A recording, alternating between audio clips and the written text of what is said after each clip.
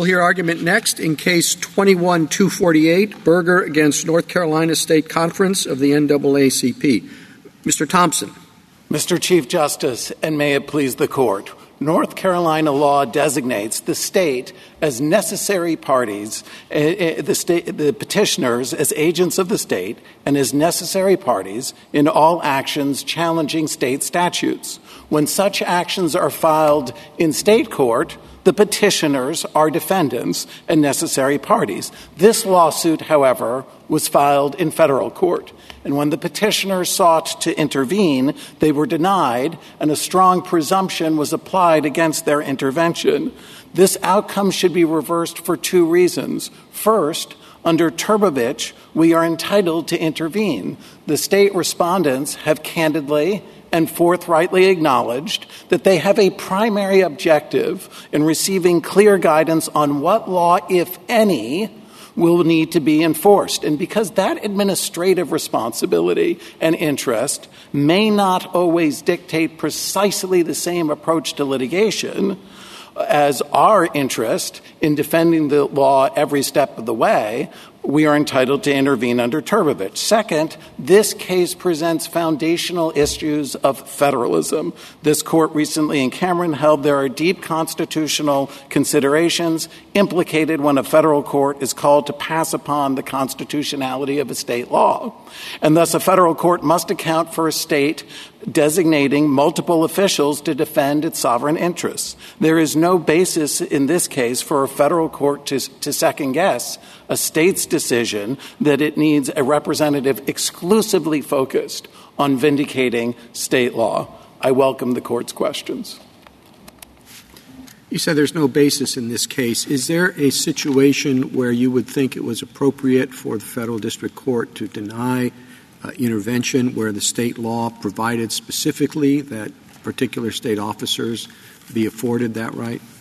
Well, Your Honor, we'd have to go through the multi-step factors of, number one, Donaldson. We'd need to make sure it's a significantly protectable interest that was identified. Number two, we'd need to look at Hollingsworth and make sure there was a correct assignment of that agent and creation of that agency relationship. And then under Turbovich, there would need to be an assessment as to whether there was someone else already in the case that had that identical interest and didn't have another interest that was competing at, tugging at the interest that they were advocating. Well, we often see in these cases here sort of a political disagreement between the two purported representatives of the state. And is there a situation where that is the claim for the necessity for intervention? You see a situation where that would be second-guessed by the federal court? Well, I can see, Your Honor, where that could be relevant. Here, we don't need to point to Governor Cooper's involvement in the case to win the intervention motion, but we would point out that Governor Cooper has been an implacable foe of this law. And that's not to criticize him. Reasonable people can disagree about contentious issues of public policy, but he has said at JA 844 to the Fourth Circuit Court of Appeals in this very case, quote, "This unconstitutional law should never go into effect," close quote. And he has also claimed for himself the authority to fire each and every member of the Board of State Elections. So he would not be an adequate representative. Now, they say, my friends on the other side say, well, we have for-cause removal protection. We can't be fired by Governor Cooper. And we don't think they're right about that. But even if they were, that would just mean that there are unaccountable, unelected officials in charge of this paramount interest. Counsel, two things. One is, what do you do with Wallace v. Bone, a North Carolina Supreme Court case that says the state legislature cannot represent the state? And I thought that was the basis of the governor's claim that the law was that this representative law was unconstitutional. And two, I still don't understand what the conflict here is. The Attorney General has said, and it's not the governor, that the Attorney General is representing the State Board. Both the State Board and the governor and the Attorney General have taken the position that this law is constitutional, the same position you're taking, So where is the conflict? Other than litigation strategy issues, where is identify it for me. Okay, I'll take those in order, if I may. First, with respect to Wallace versus Bone, that plays upon my friend's separation of powers argument. There were only two judges on the Fourth Circuit Court of Appeals who addressed that, Judge Quattlebaum and Judge Richardson. And at Pet App 102, we can see them give it short shrift, and with good reason, because Wallace versus Bone was a case in which there was a clear executive power being tried to be kept by the legislature, issuing permits, denying permits. The other cases they cite to, the legislature is trying to spend money. And in Martin versus Thornburg, the North Carolina Supreme Court clearly said there is a distinction between defending a law and executing a law. In addition, their separation of powers argument proves too much, because if it were right, then even if the Attorney General weren't defending the law, we still wouldn't be allowed in. So that's what I would say about that. That's not what their point is. I think if the Attorney General wasn't defending the law, there'd be another case. That's what the court below said. It'd be a different case if the Attorney General refused to defend the law.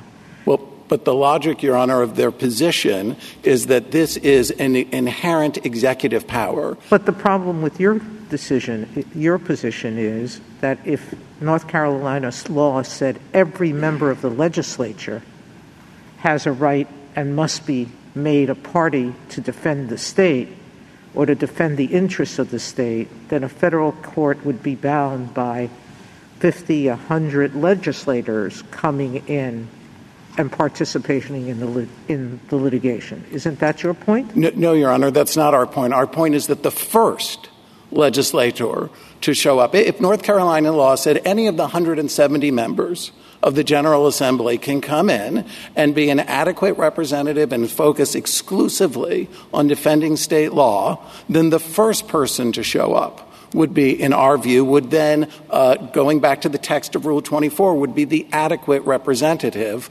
of that interest. But tell me of what interest. The interest is in upholding the law. Yeah. The finding here was that the Attorney General has the similar interest. It's taking the same position. So why is the Attorney General inadequate to represent the same interest the legislators have in protecting the constitutionality of the law? Well, Rule 24 focuses on parties, not on lawyers. So the Attorney General's role here is not critical. What's critical is that the parties are the members of the State Board of Elections, and they have announced at Joint Appendix, page 203, that they have a primary objective of receiving clear guidance on what law, if any, will need to be enforced. And that's an administrative responsibility. And the court asked me, where's there the conflict? And we can see the conflict quite clearly at JA 366 footnote 8. There, in the run-up to the March 2020 primary, there was a flagrant violation of the Purcell principle. The Middle District of North Carolina, to hear their rendition while voting was going on, changed the rules. And that's not right. There was a small window of time before voting started. But the bottom line is there was a flagrant violation of the Purcell principle with the rules being changed, and they have admitted that they did not seek a stay because of their administrative responsibilities, their concern about administrative convenience and ensuring that the election went smoothly. And so that's an instance in which these two interests— Didn't in the state court litigation, the same thing happened, and you're present there, and you didn't make a motion either, did you? For two reasons, Your Honor, a factual reason and a legal reason. Factually, we did not, because the preliminary injunction had been issued by the federal district court on December 31, 2019. The adverse state court ruling was a couple of months later in February of 2020. And so if we had run into state court and tried to seek a stay of that second injunction, it would have been totally futile and Pyrrhic a victory, because we were still enjoined by the Middle District of North Carolina. It was your trial strategy. No, it would have been Pyrrhic. There would have been no purpose to doing it because they had already decided to allow the preliminary injunction to stay in place. In addition, there's a legal difference, too, which is there's a dispute as to whether the Purcell principle applies to state court judges, and there's no dispute that it applies to federal court judges. Mr. Johnson, could I take you back to something that you said to Justice Sotomayor? She said, well, what if state law gave every legislator a right to intervene or status as a necessary party, what have you? And you said, no, that would go too far. It just has to be one. Is that correct? Yes, Your Honor. And why is that? I mean, suppose there was something in between. Suppose that there was a law passed in North Carolina that says, well, the Senate might flip parties every day, so we need both the head of the Senate and the head of the House. And then suppose there's somebody writing the statute and says, actually, we also need the relevant heads of the committees there. We need the head of the relevant House committee and the head of the relevant Senate committee. I mean, you get the idea. It's like, why is it just one? Why, if we're deferring to state understandings of their own interests, and the state says, actually, we need 5 people here, why would we not say, on your theory, well, then we have to have 5 people here? I think it's important to understand the role of state law and federal law in all of this. And here we're dealing with interests that are grounded in federal law.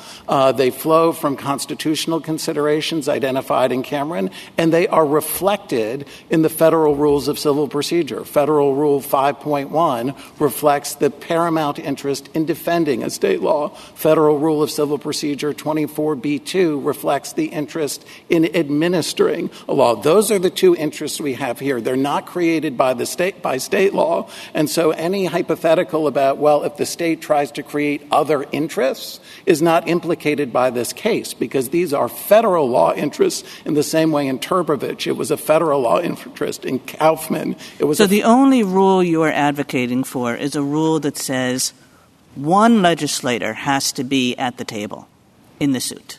One adequate representative. And if it's an interest that is significantly protectable under Donaldson, and certainly an interest that's recognized in the federal rules of civil procedure, we would submit is significantly protectable, then we should be entitled. And is there a difficulty? No, go ahead. Is there a difficulty for you? I mean, if you had come in the second time and said the same thing as the first time, it's basically say, it has to be that there's a legislator here in the suit to represent the specifically legislative interest in the defense of the law, because these executive branch people, they have to worry about execution of the law. We just want a person who all they're worried about is the defense of the law. I mean, it would seem to me that the way you would do that is to say we have a special interest as a legislator, not as the state writ large, right? But you're not making, in your second motion, you didn't do that. You didn't say we have a special interest as a legislator. You said our interest is the interest of the state writ large. But how could that be? Doesn't the executive branch represent the state writ large? Not under North Carolina law, Your Honor. The way these statutes work, 120-32.6b, says that we are deemed to be the state to the same extent as 1-72.2. And that statute says that we are the legislature. And so we've been designated quite clearly as agents of the state, and we've been designated as... But not in replacement of the Attorney General. I mean, it would be different if you said, no, we're tired of the Attorney General. The legislators now represent the state. But you kept the Attorney General going. And in your first intervention motion, you said basically we have a separate interest. It's the interest of the legislature. And, that makes a fair amount of sense. It's like, okay, well, that's a different interest. But now you're not saying that. You're claiming the same interest that the Attorney General has under North Carolina law. Well, under Well, no, it's not the same interest. They have an administrative interest that they've made clear at Joint Appendix 203 is their primary objective. We have a separate interest, and as I've explained, they tug at one another, and we've seen that in this very litigation. In addition, Bethune-Hill came down between our first and our second motion to intervene, and that said that a state must be able to designate its own agents, and that's what 120-32.6b does. Can I ask you about Justice Kagan's questions about how many legislators would have to be present? I just want to be sure I understand where in Rule 24 you're grounding this language. So I take your point that you have a different interest than the Board of Elections because they're interested in executing the election, you're interested in defending the constitutionality of the law, there's a tug. Would it be fair to say that your position is that when the interests are different, as they're here, maybe the Turbevich case casts some light on this question, that it would be rare to find that the existing party is an adequate representative because someone with different and interests that are in tension can never adequately represent the intervener's interest? Well, the test is under Turbevich, are those interests such that they may not always dictate precisely the same approach to litigation? In other words, Turbevich teaches that it's a minimal burden, and here we've amply satisfied that. I understand that, but I guess what I'm saying is if I'm granting you, I'm saying assuming that you're right, that these interests are not perfectly aligned between the Board of Elections and you, that it would be very rare to find that your interests could be adequately represented. It's not even really much of a question.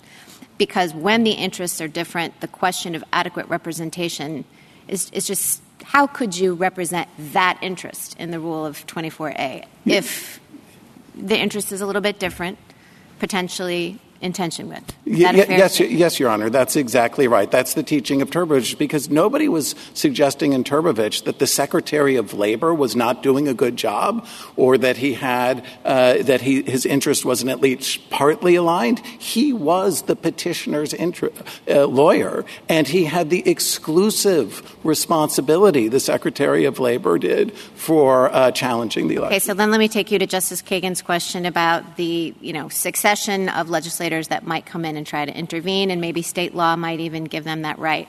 Then would your position be that, well, all of those interests are the same. All of those interests are aligned.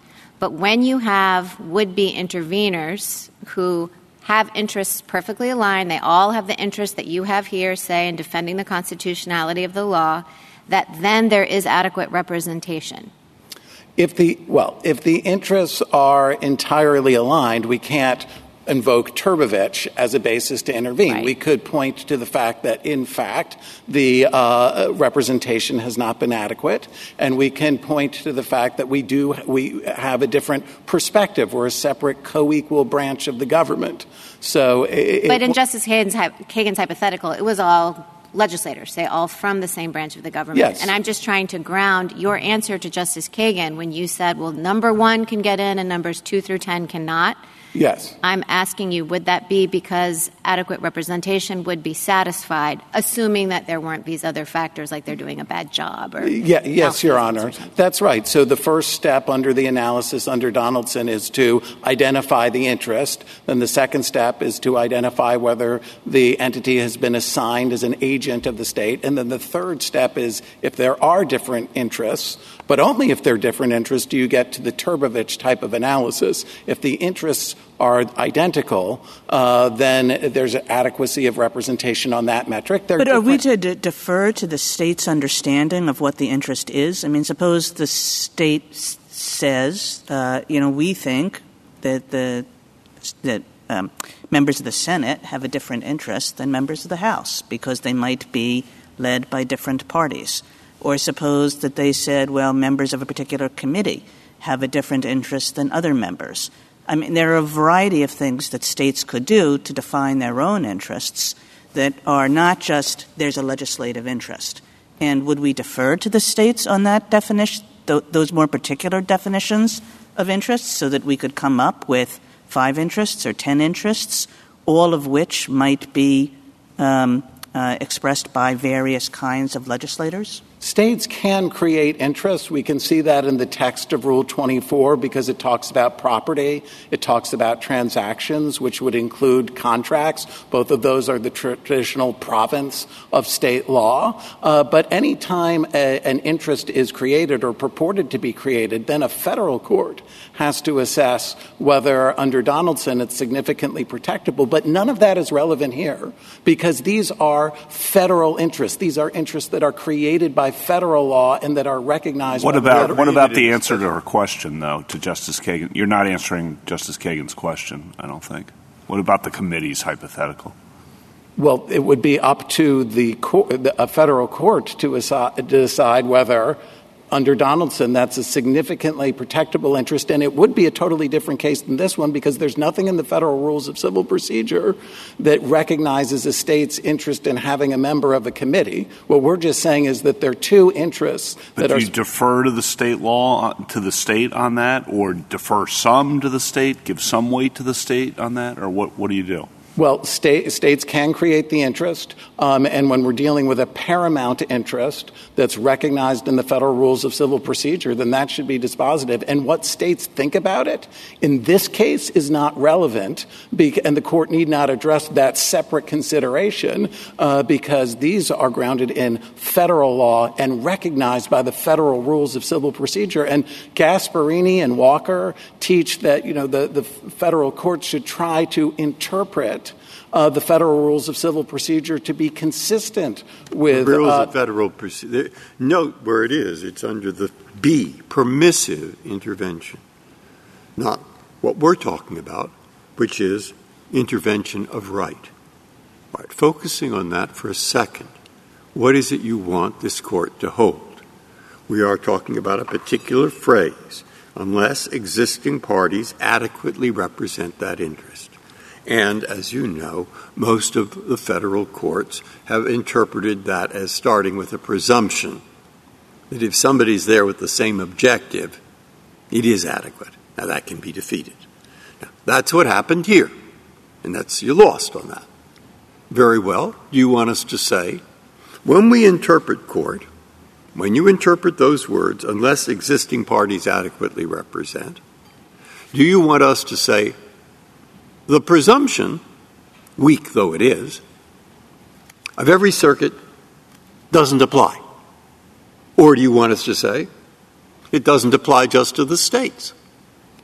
Or do you want us to say, no, you see, every private party often has problems and like to have a lot of people in the case too. And so how do we say just the states? Or do you want us to say the rules are the same, but they didn't apply that presumption thing correctly in this case because we have a bigger interest in intervening than they thought? I mention all those difficulties because I have yet another one. And the last one is, since what you talked about is in B, permissive intervention, why isn't this a case for permissive intervention? Suppose we copied your words. How important it is to get the legislature in here. How desperately the state wants it. Just copy your words and say, that isn't enough to change the interpretation of A, intervention of right, but we think the court could reconsider B, permissive intervention, noticing what is there in B2 and da-da-da. We quote you again. Now, I've given you a whole lot of problems that I see in this case if we take your path. And I also have suggested another class, but it's only a suggestion, and I'm interested in your reaction. Thank you, Your Honor. The interest that we are trying to vindicate is not referenced in 24B2. The interest that we are trying to vindicate is the paramount interest identified in Cameron in vindicating state law. And that is recognized in 5.1 of the Federal Rules of Civil Procedure that says that notice has to be given to a state whenever. So this isn't an interest that's under permissive intervention. The court also referenced the fact that we have the same ultimate objective, but that can't be enough every time time an intervener comes in under Rule 24, you have to pick one side of the V or the other.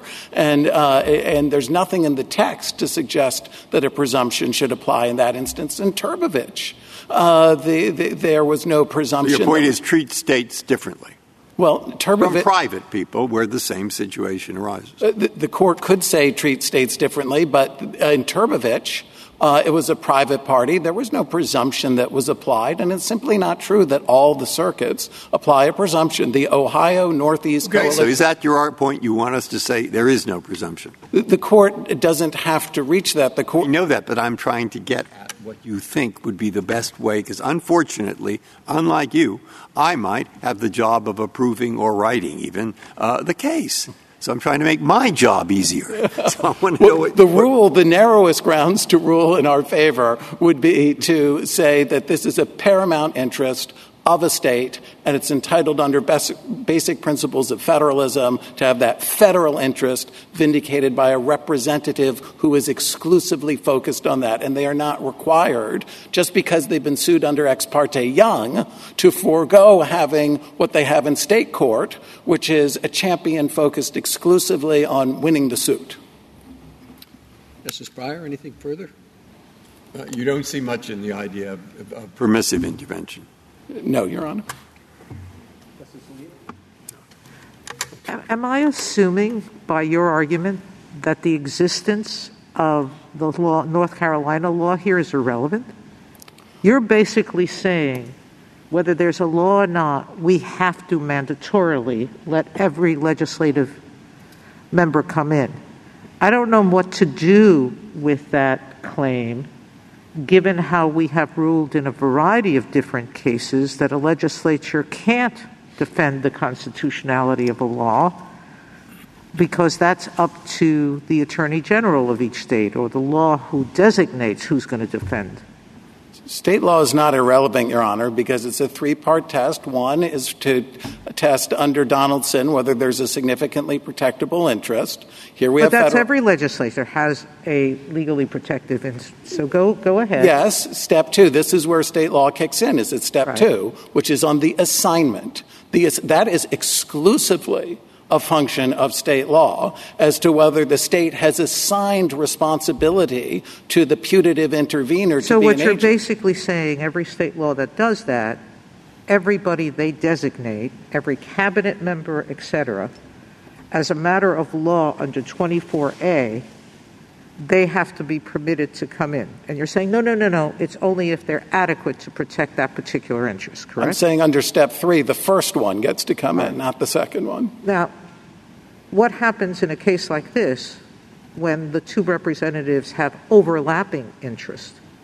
Meaning the Attorney General is not saying they won't defend the constitutionality of this law. The State Board hasn't said they won't. They have the same interest or an overlapping interest to yours. Where do we go with that? That's Turbovich, Your Honor. No, Turbovich was saying that the union member and the union and the Department of Labor had conflicting interests. They didn't have identical interests. If we think about it as a Venn diagram, in Turbovich, the interest of the petitioner was a subset totally included within the interest of the Secretary of Labor. The Secretary of Labor had two interests. Number one, he was the petitioner's lawyer, so that was perfect identity of interest on that interest. But he had a second interest. He had an interest in the public interest. And it was the fact that he had those two, one that was identical plus an extra one. But the public interest could overcome the individual interest there. Well, they said because he had both, he wasn't an adequate representative, and that's our point here. And it's a little bit stronger here because even as to the interest in defending the law, it's not perfectly the same because there's a temporal difference. They're fighting for ultimate vindication. We're fighting for the law to be in place every step of the way, including in the March 2020 primary. Thank you. Justice Kagan? Mr. Thompson, I'd just like to clarify a few points, and this goes back to Justice Barrett's set of questions. And if I understood your responses to her, you agreed with her that basically your case here depends on the argument that you've made that legislators do have different interests from the executive branch, that there is a kind of tug, in her words, between your purely legislative interest and their interest, which also has to take into account issues of execution. Is that correct? We might be saying different things, so if I may clarify, what I'm saying is that there are two separate interests. Defending a law, which could be done by a legislator or somebody else. North Carolina has said the General Assembly is the champion of that interest, but they're two separate interests. One of them is defending the law. It's not inherently legislative, and the other is administering the law. Now, that is executive in nature. Yeah, but you're saying that the reason you should be able to intervene is because you have the defending the law interest pure, whereas they don't. They have it with a mix of other things. Yes, Your Honor, that's correct. And but you're saying that legislative interest, defending the law pure, that we should defer to you for one legislative seat at the table, if you will, but no more. Is that correct? It's not a legislative interest. It's an interest in defending the law. But yes, the I first got it. person. I'm sorry, I'm not precise. I'm just don't want to. But yes, the point is that once there's an interest that's valid, significantly protectable, the state is entitled to a champion as to that interest. A champion, one champion. Yes. And you're saying that it really doesn't matter that the state law in question does not define the interest in that way. In other words, the state law in question simply makes the legislative members necessary parties, but doesn't make this distinction about the particular interest in defending the law versus other state interests. It just says there's legislators have to be necessary parties. Well, I think it does, actually, because the trigger, we only come into a case when there's a challenge to the constitutionality or the validity of the law. So that's what tethers our assignment as the agent to that interest, is the trigger. If there's a challenge to the administration of a law, we're not necessary parties then. And when you say necessary parties, do you have to be in those cases, or does it require an intervention motion on your part? Well, in state law, we are supposed to be named, but if we're not, it's automatic intervention when we move. Thank you. Thank you. Justice Gorsuch? Justice Barrett? Just to pick up on the very end of your colloquy with Justice Kagan, was it wrong that you weren't joined under Rule 19 as a necessary party in this suit, given what you're saying about this is practically impairing or impeding your interest? That would be our position, Your Honor, that we have an interest and it's being impaired and that we should have been named. Thank you, counsel.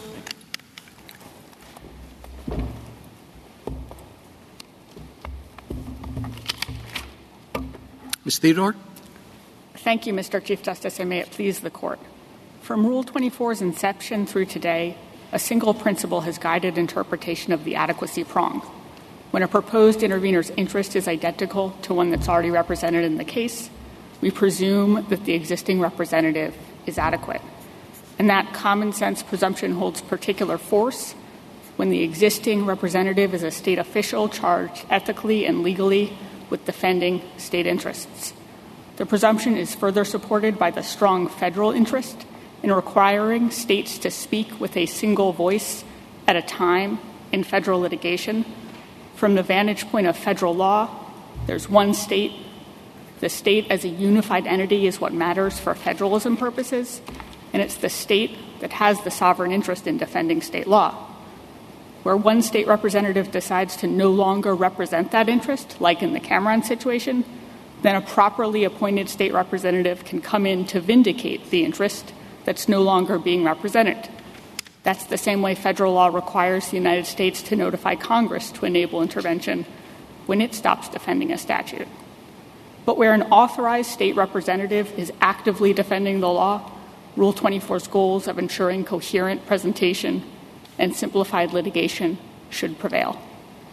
And this case is the poster child for why federal law puts a thumb on the scale against intervention when a state agent is already there defending. Unlike in Cameron, there's just no need for intervention here. Petitioners explicitly seek to assert the state's sovereign interest in enforceability and defense of state law, the exact interest the Attorney General is charged by statute with representing and is telling this court he is representing. And he's not only representing that interest, but unfortunately for my clients, he's winning. And then on the other side of the ledger, allowing the state to speak with multiple voices at once would complicate litigation and draw federal courts into state law disputes, such as the substantial ones here about what state statutes and the state constitution means. So there's substantial cost without corresponding benefit to accepting what petitioners propose. I welcome the court's questions. Counsel, you said right at the outset that there's a federal interest that the people on each side of the case speak with a single voice. Right? Where did that come from? I mean, just about every case we hear, we have two parties representing one side of the case, often with slightly different interests. In significant litigation in the federal courts, you have the same thing. If the sovereign state that is a party in the case has a law that says these people have to represent us, I don't know of any federal interest that outweighs that. I think the federal interest is in having the state tell a federal court what its position really is. So petitioner's whole argument here is that, enforcing state law A, enforcing the voter ID law or defending the voter ID law might conflict with an interest in election administration. We don't think that's a different interest. But if you think it is, and if you think there are different state perspectives here, there's a really strong federal interest in not allowing the state to say, we want our agents to duke it out in federal court. So, put differently, the possibility that different state agents defending state law might have different perspectives and balance state interests differently it's a vice, not a virtue of their proposal, because it requires federal courts to referee instead of just telling the state, look, pick someone to tell us how the state law balance comes out. You can get rid of the attorney general if you want to, and all cases or all election cases are, our case, but you should pick. And that's not a problem in other cases where this court has had, two state representatives like Brnovich where, they disagree about a question ultimately of whether the state statute violates federal law. That's a question that's in the federal court's wheelhouse. But here, how to balance a state interest if it conflicts is something that the state should really just be coming into federal court and telling the federal court what the position is. That's a pretty difficult eyebrow-raising thing for a federal court to do when you have a political controversy with two different entities, each one having a right to intervene under state law as far as the state's concerned. And you're saying the federal court, before you even get into this dispute, which obviously under those scenarios is intensely political, you pick, I don't want to say you pick the winner, but you pick who is the real representative of the state. I don't see federal courts doing that as a general matter, or if we do ask them to do that, that's putting them in an intensely political position. When they are used to, in lots and lots of cases, having people, more than one interest represented on one side of the V. Well, we're not telling the federal court to pick. We're saying when there's, a duly authorized representative who's already there, who's already actively defending the state, we'll stick with that person unless there's a really good reason to think that they're not doing the job. And again, the state can always kick them out. But this is consistent with federal statutory law on intervention. So Section 2403B says, we'll allow intervention of the state if there's not already someone in there defending state law. Well, but the federal side is very different. We have a unitary executive. The one person should speak for the United States. States don't have to have that same perspective. Well, Section 2403B is specifically about intervention by states. And what it says is a state can intervene as of right if there's not already a state agency or state officer who's a defendant. So I think federal law really strongly supports our view that there should be a presumption of adequacy when you already have one state officer in there as a defendant defending state law. And so I don't think we're asking the federal court to pick. We're saying you stick with the one who's there. And by the way, the defendant who's there is going to be the one who's, the only permissible defendant under federal law. So if the legislature had entered an appearance first, they would be the one there? Well, the legislature wasn't a defendant. I mean, we sued the only defendants that we could sue under Ex parte Young. which would not, of course, include the legislatures. So I don't think, as I say, I don't think the federal court is picking. And again, the state of North Carolina can kick the attorney general out at any time it wants if it really thinks he's not adequate to defend the state's interest in the voter ID law. And it hasn't done that here.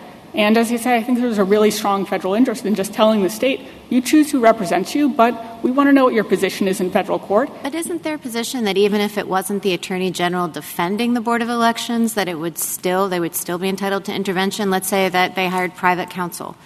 I understand their position to be the same, I think, that it doesn't depend on the fact that the attorney general is representing them, but the fact that the interests aren't aligned. I think North Carolina law clearly says that the attorney general is the authorized representative of the state Board of Elections. And North Carolina law says that the attorney general represents the state in any case in which the state's a party or interested or its agencies are a party. So didn't he get dismissed from the suit?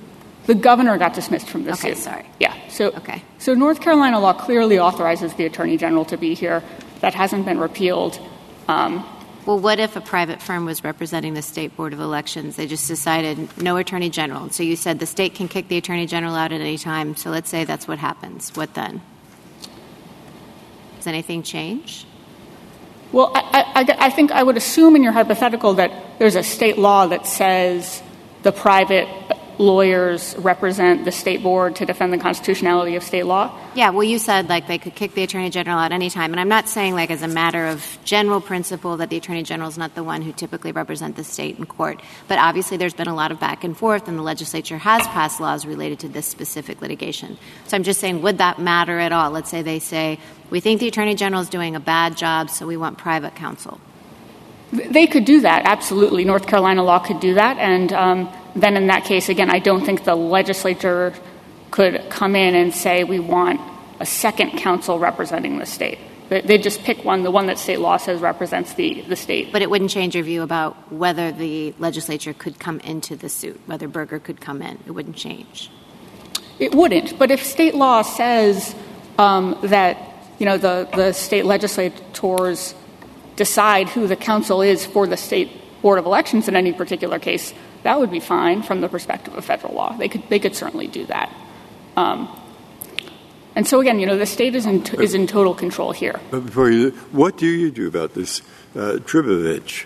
I mean, on page 539, I take it what the court said is a union member. He goes to the Secretary of Labor, says, hey, they had an unfair election in the mine workers.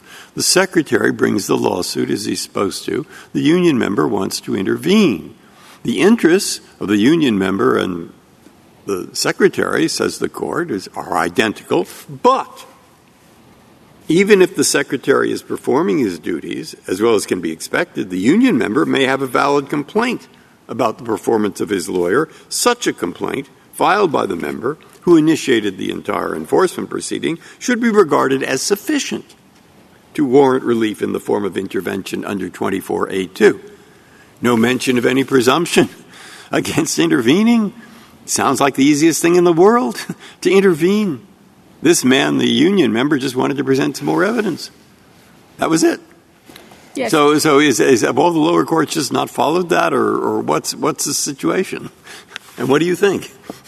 Tribovich is a totally different situation. It just holds that a government official can't adequately represent at the same time both the public interest and a private union member's individual interest. And it makes total sense that showing inadequacy is a minimal burden where you have, a government defendant and then you have a private person who wants to come in.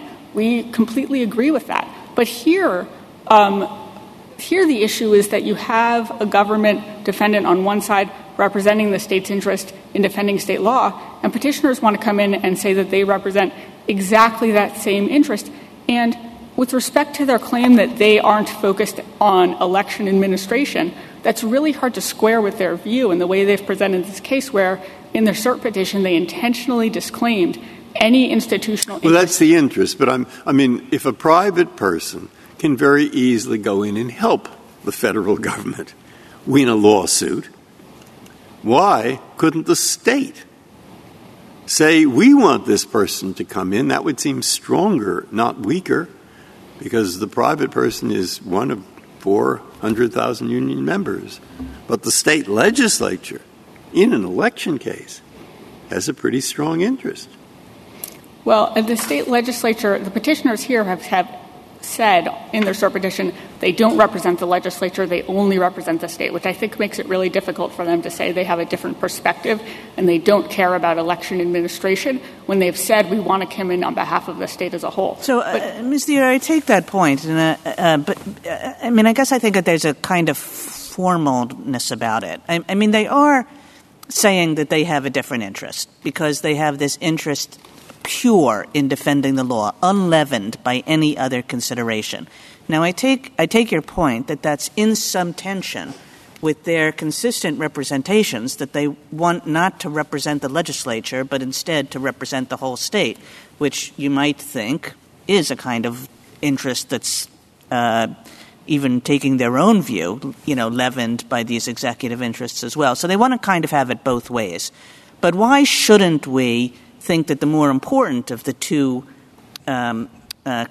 statements that they're making to us is that they have this pure interest in defending the law, which nobody else in the courtroom has, and that, whether we call it representing the state or call it representing the legislature is less important than that sort of substantive difference in the interest that they have?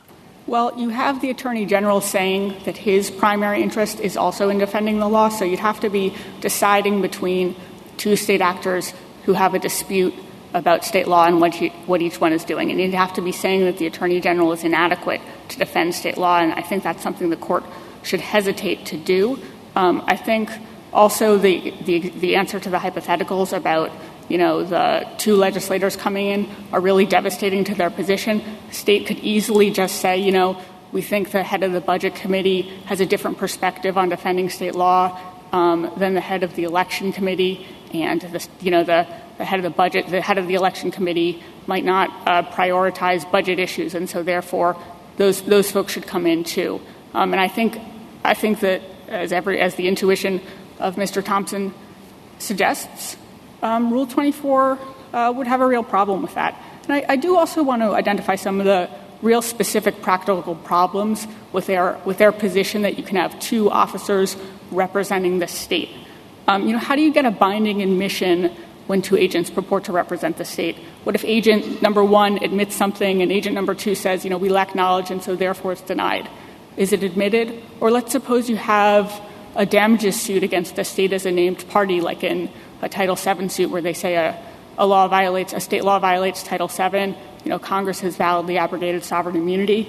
Let's suppose agent number one wants to put on a different 30B6 representative on behalf of the state than agent number two. Which one binds the state? Or let's say agent one says we want a jury trial and agent two says we don't. There are real significant problems with their position here. What happens if intervention is denied on the ground that the Attorney General will provide adequate representation, and then the trial goes forward? The legislature has its attorney sitting there in the courtroom, and they say, look what the Attorney General has done. The Attorney General has assigned one very junior attorney to try this case, and the Attorney General is declining to spend money on experts and engage in other activities which we think are essential to the defense of this statute. Can they move for intervention at that time? Is it untimely?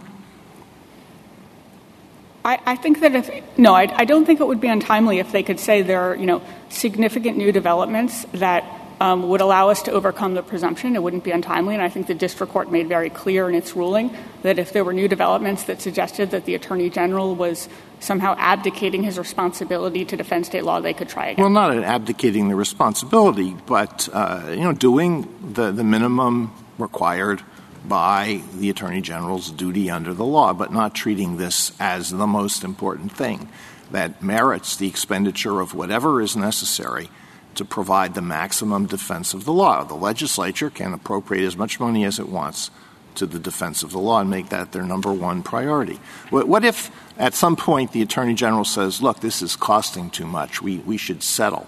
Or suppose there's an adverse decision and the Attorney General says, we did our best, but we are not going to take an appeal. Would intervention be allowed at that point? As for the appeal, I think the court's decision in Cameron makes pretty clear that it would be an abuse of discretion not to allow an appeal. Well, what sense does it make to allow the appeal, to allow intervention at the appellate level after the Attorney General has made what the legislature regards as an inadequate defense of the statute or an inadequate record? Doesn't that just make things more complicated? No, I don't think so. I think the purpose of the adequacy prong in Rule 24 is to simplify litigation. That's why courts have to decide adequacy. But again, the state here, if the state thinks that the Attorney General isn't doing a good enough job, it has a very simple way to deal with that. All it has to do is replace him. And nothing about our position prevents that. Our position simply prevents them from having two people at the same time. What's the mechanism for replacing him? I think petitioners would probably say that state law already allows them to do it and they just haven't done it. But, state law could simply say that if at the discretion of the General Assembly's leaders, they can replace the Attorney General with private counsel on behalf of the board. And, there might be a state law problem with that, but there wouldn't be a federal law problem with that. And I think that's the answer to any concern about. Will they have that power under state law now? I think there's a real dispute about whether they do, and they haven't invoked it in this court. But the position is that they have that power and they wouldn't even need the governor's signature on a new piece of legislation? I think that might be their position, but certainly as far as federal law is concerned, a state could give them that power. There's an air of unreality about the arguments here. So you say that the Attorney General representing the Board of Elections is going to provide perfectly adequate representation. The legislature obviously doesn't think that. But you say, well, you're wrong. You're wrong. The Attorney General is going to provide perfectly adequate representation in defending the law. They don't understand what's in their own best interests, right?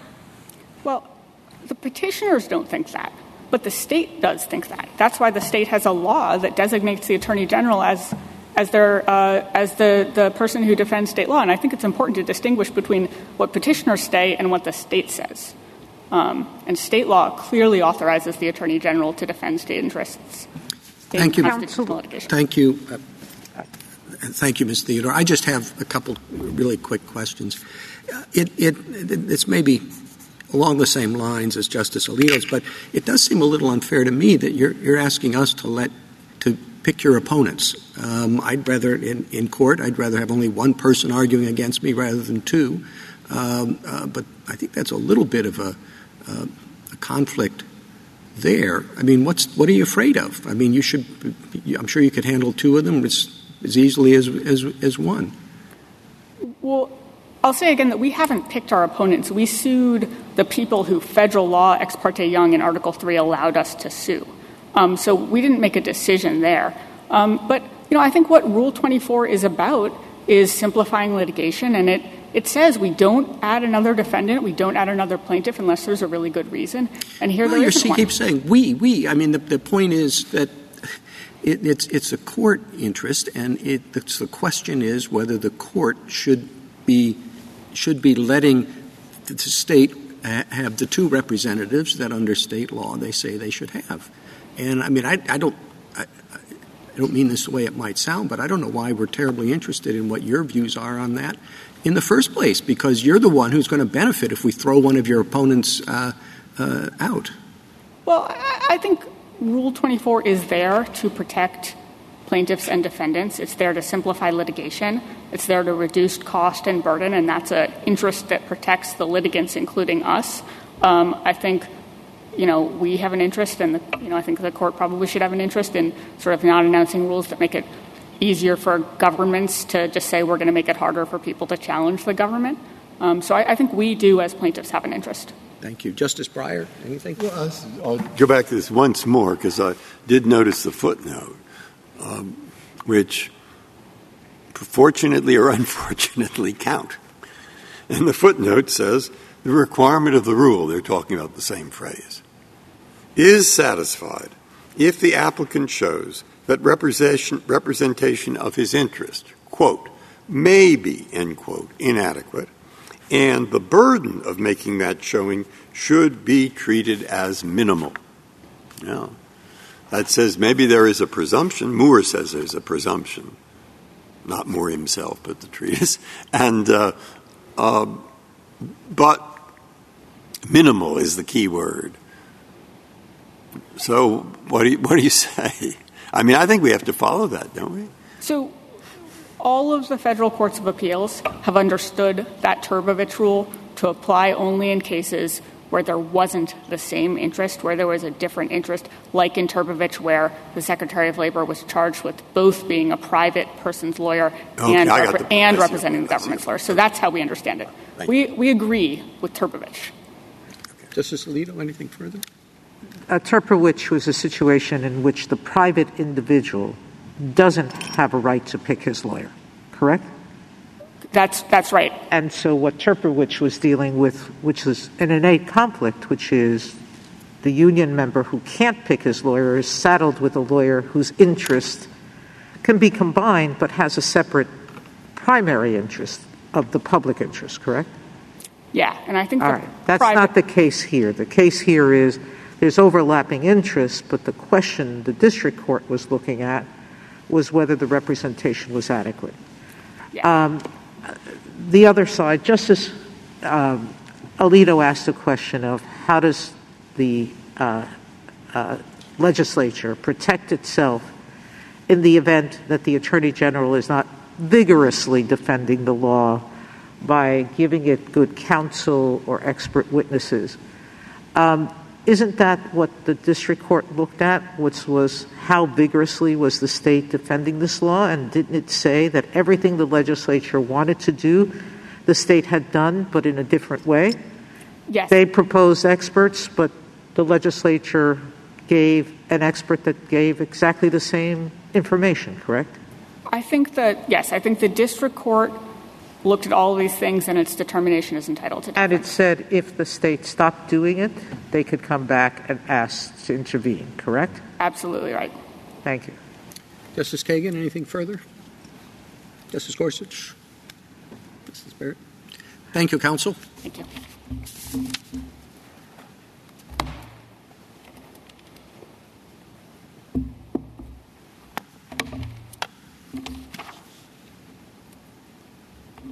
Ms. Boyce?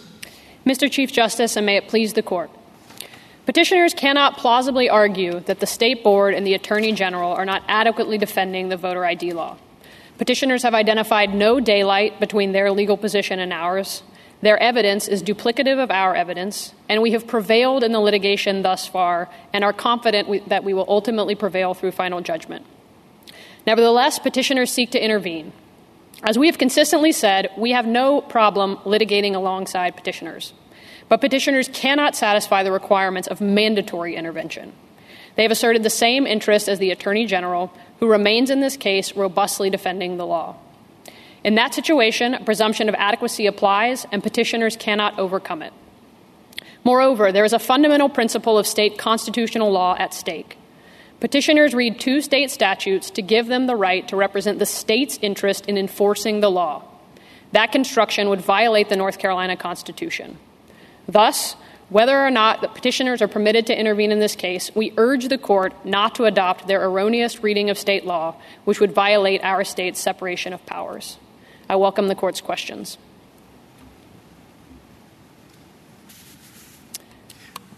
Doesn't that state constitutional law issue that you just raised show that your perspective on this is different from the legislature's?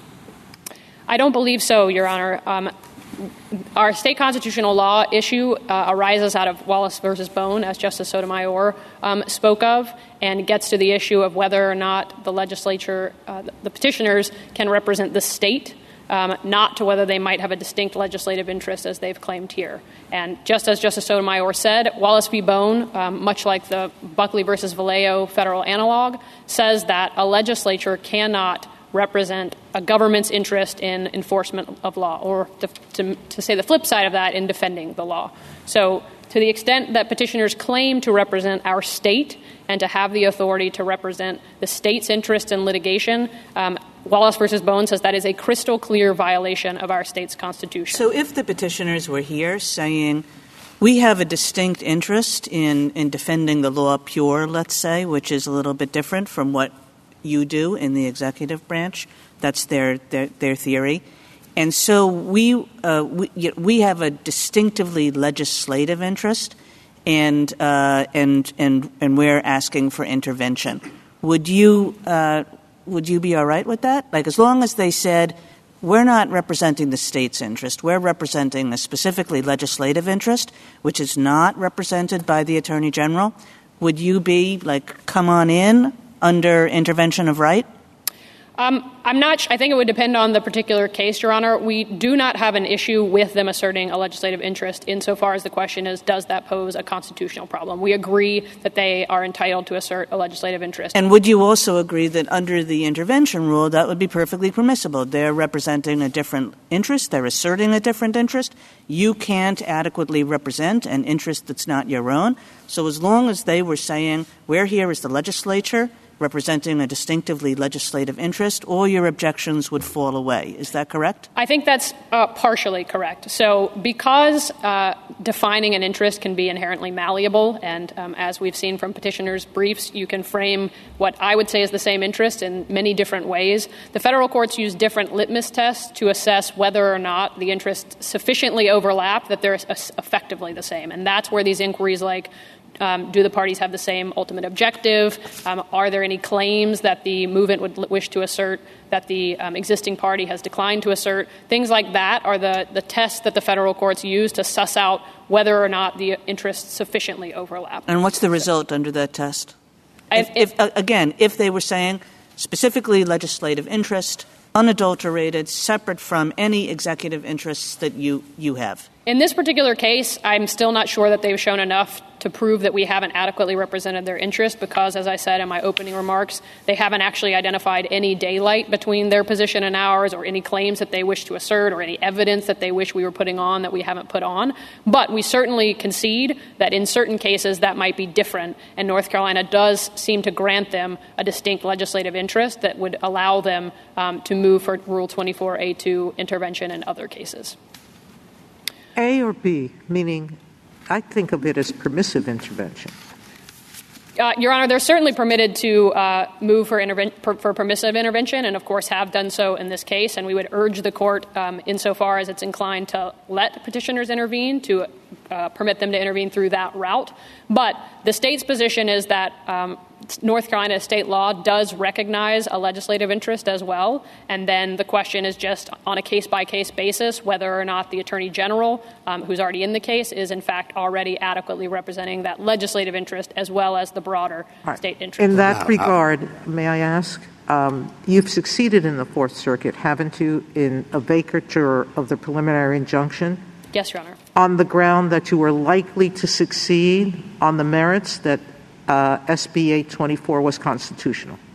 Yes, Your Honor, that's correct. So it wasn't on an equities argument with respect to administrative burdens? No, Your Honor. You're defending on the merits? Absolutely. What is the status of it's been placed on hold below waiting for this case? Yes, that's correct. It has been stayed, and I would note that, in fact, we moved at the point that this court granted cert for permissive intervention on the legislator's behalf because we have an interest in actually seeing this case through to resolution and having the chance to defend law and vindicate our ability to enforce the law. But the district court denied that motion as moot and stayed the case until this case is resolved by this court. But I say how about the issue of your summary judgment motion on the merits? You made one on the merits as well, correct? Yes, Your Honor, that's correct. And has that been ruled on? No, it has not. It remains pending. Can this case become moot on this because of the state court action? It could, Your Honor, yes. Currently, the law is enjoined by the state trial court via permanent injunction, and we are currently appealing that decision alongside the legislators, and that has gone straight up to our North Carolina Supreme Court. So and that is scheduled for argument when? It's not yet scheduled for argument, Your Honor, but I assume it will be argued at some point this year. I read somewhere that it's likely the summer. I believe that's correct, Your Honor, but I don't believe that there's a firm date quite yet. So if you lose there, then this case becomes moot, correct? That's correct, Your Honor. That's a point that we made in our brief in opposition. Because of the parallel nature of this litigation, it is possible that this case would become mooted. And I would also note that the parallel litigation is part of what drove our decision not to move to stay the preliminary injunction that petitioners have raised so frequently. The problem there, of course, was that the district court enjoined the law at the end of January 2019, and we had made clear that at the start of January 2020, we would need to move immediately to mail ballots for the primaries in 2020. And we knew that there was this parallel state court litigation that might lead to an injunction, once again causing us to change course. And so we acknowledged and conceded candidly in our briefs that because of our obligations to enforce all of the state's elections laws, that we recognize it might put us in an impossible situation were we to move to stay the federal court case and then immediately find that the state court had enjoined the law, which, of course, is precisely what did end up happening in February 2020. So I just wanted to clarify the record on that point regarding the motion. Suppose that I thought, hypothetically, one, intervention, which we're getting into under 24, is vast as a subject. Right. Two, and I don't know that much about it. I don't want to deny that I know some things. But, I mean, maybe I've gone too far in this argument. But regardless, I'm not an expert, okay? Two, suppose I think it's terribly important in an election case that the legislature have a right to be there in the court or be there in some form. There'll be amicus briefs, permissive intervention. But I'm worried about saying under general. But then there's this other parallel thing. And the election's coming along. Okay? So what do I do? Well, our position would be... Aside from saying, well, we win, but I mean... Go ahead. Yes. I mean, our position is that as they have brought this case to the court, asking only for mandatory intervention on behalf of the state, which we think gives rise to a significant constitutional problem, the only proper outcome for this court is to deny mandatory intervention. Again, we are not opposed to the idea... Second choice. ...that if they were to ask for permissive intervention, that would be an acceptable choice. And I think for many reasons, which I can list quickly, that would be preferable to intervention as of right.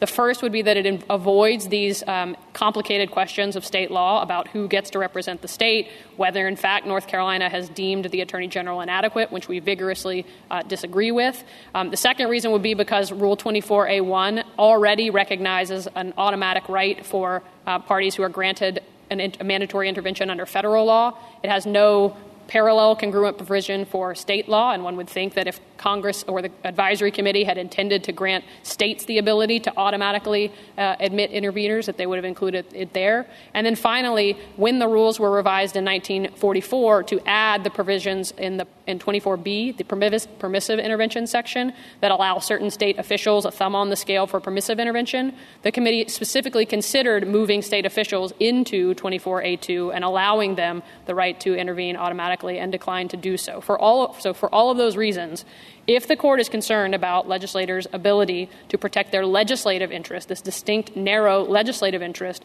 the proper course would be to grant them permissive intervention, not mandatory intervention as of right. I do quickly, in whatever time I have left, want to push back aggressively against the notion that North Carolina would be free to simply abolish the Attorney General. It may be true that that would be permissible under federal law. It would clearly not be permissible under North Carolina state law.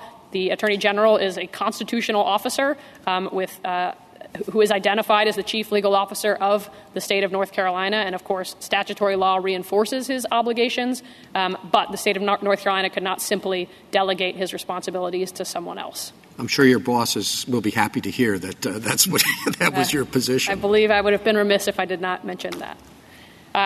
I do want to briefly touch on Cameron as well, since that was one of the many intervention cases that this court has heard this term, and note that Cameron is wholly consistent with our position. In Cameron, what the court was concerned about was whether a state might find itself without a fair defense and with no one there to defend its laws. We, of course, acknowledge the significance of that interest to the states. But here we have an attorney general who has committed to robustly defending this law, who has prevailed in overturning a preliminary injunction on appeal. So there is no situation where the state is going to be left without someone to defend it. Cameron says, of course, that a state is free to designate its own agents, and we accept that proposition.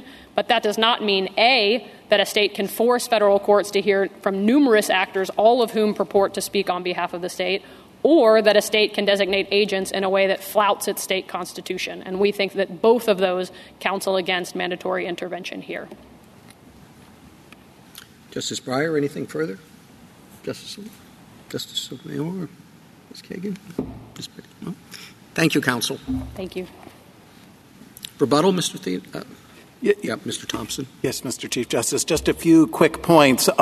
They claim they're not trying to pick their opponent, but they are, because they filed in federal court, not in state court. If they had filed in state court, we would be there as defendants, number one. Number two, they invoke the prospect of intramural fights, but there are frequently instances, it happens all the time in 1983 litigation, that a plaintiff will name a variety, a multiplicity of state defendants, and they haven't been able to point to a single example of when the multiplicity of state defendants in a 1983 suit somehow has created problems in terms of administration of justice. And that's because of the presumption of good faith. And they acknowledge at page 55 of their brief, candidly and forthrightly, that they have no doubt that if we come into this case, we will work cooperatively with them, as we have done on many occasions before.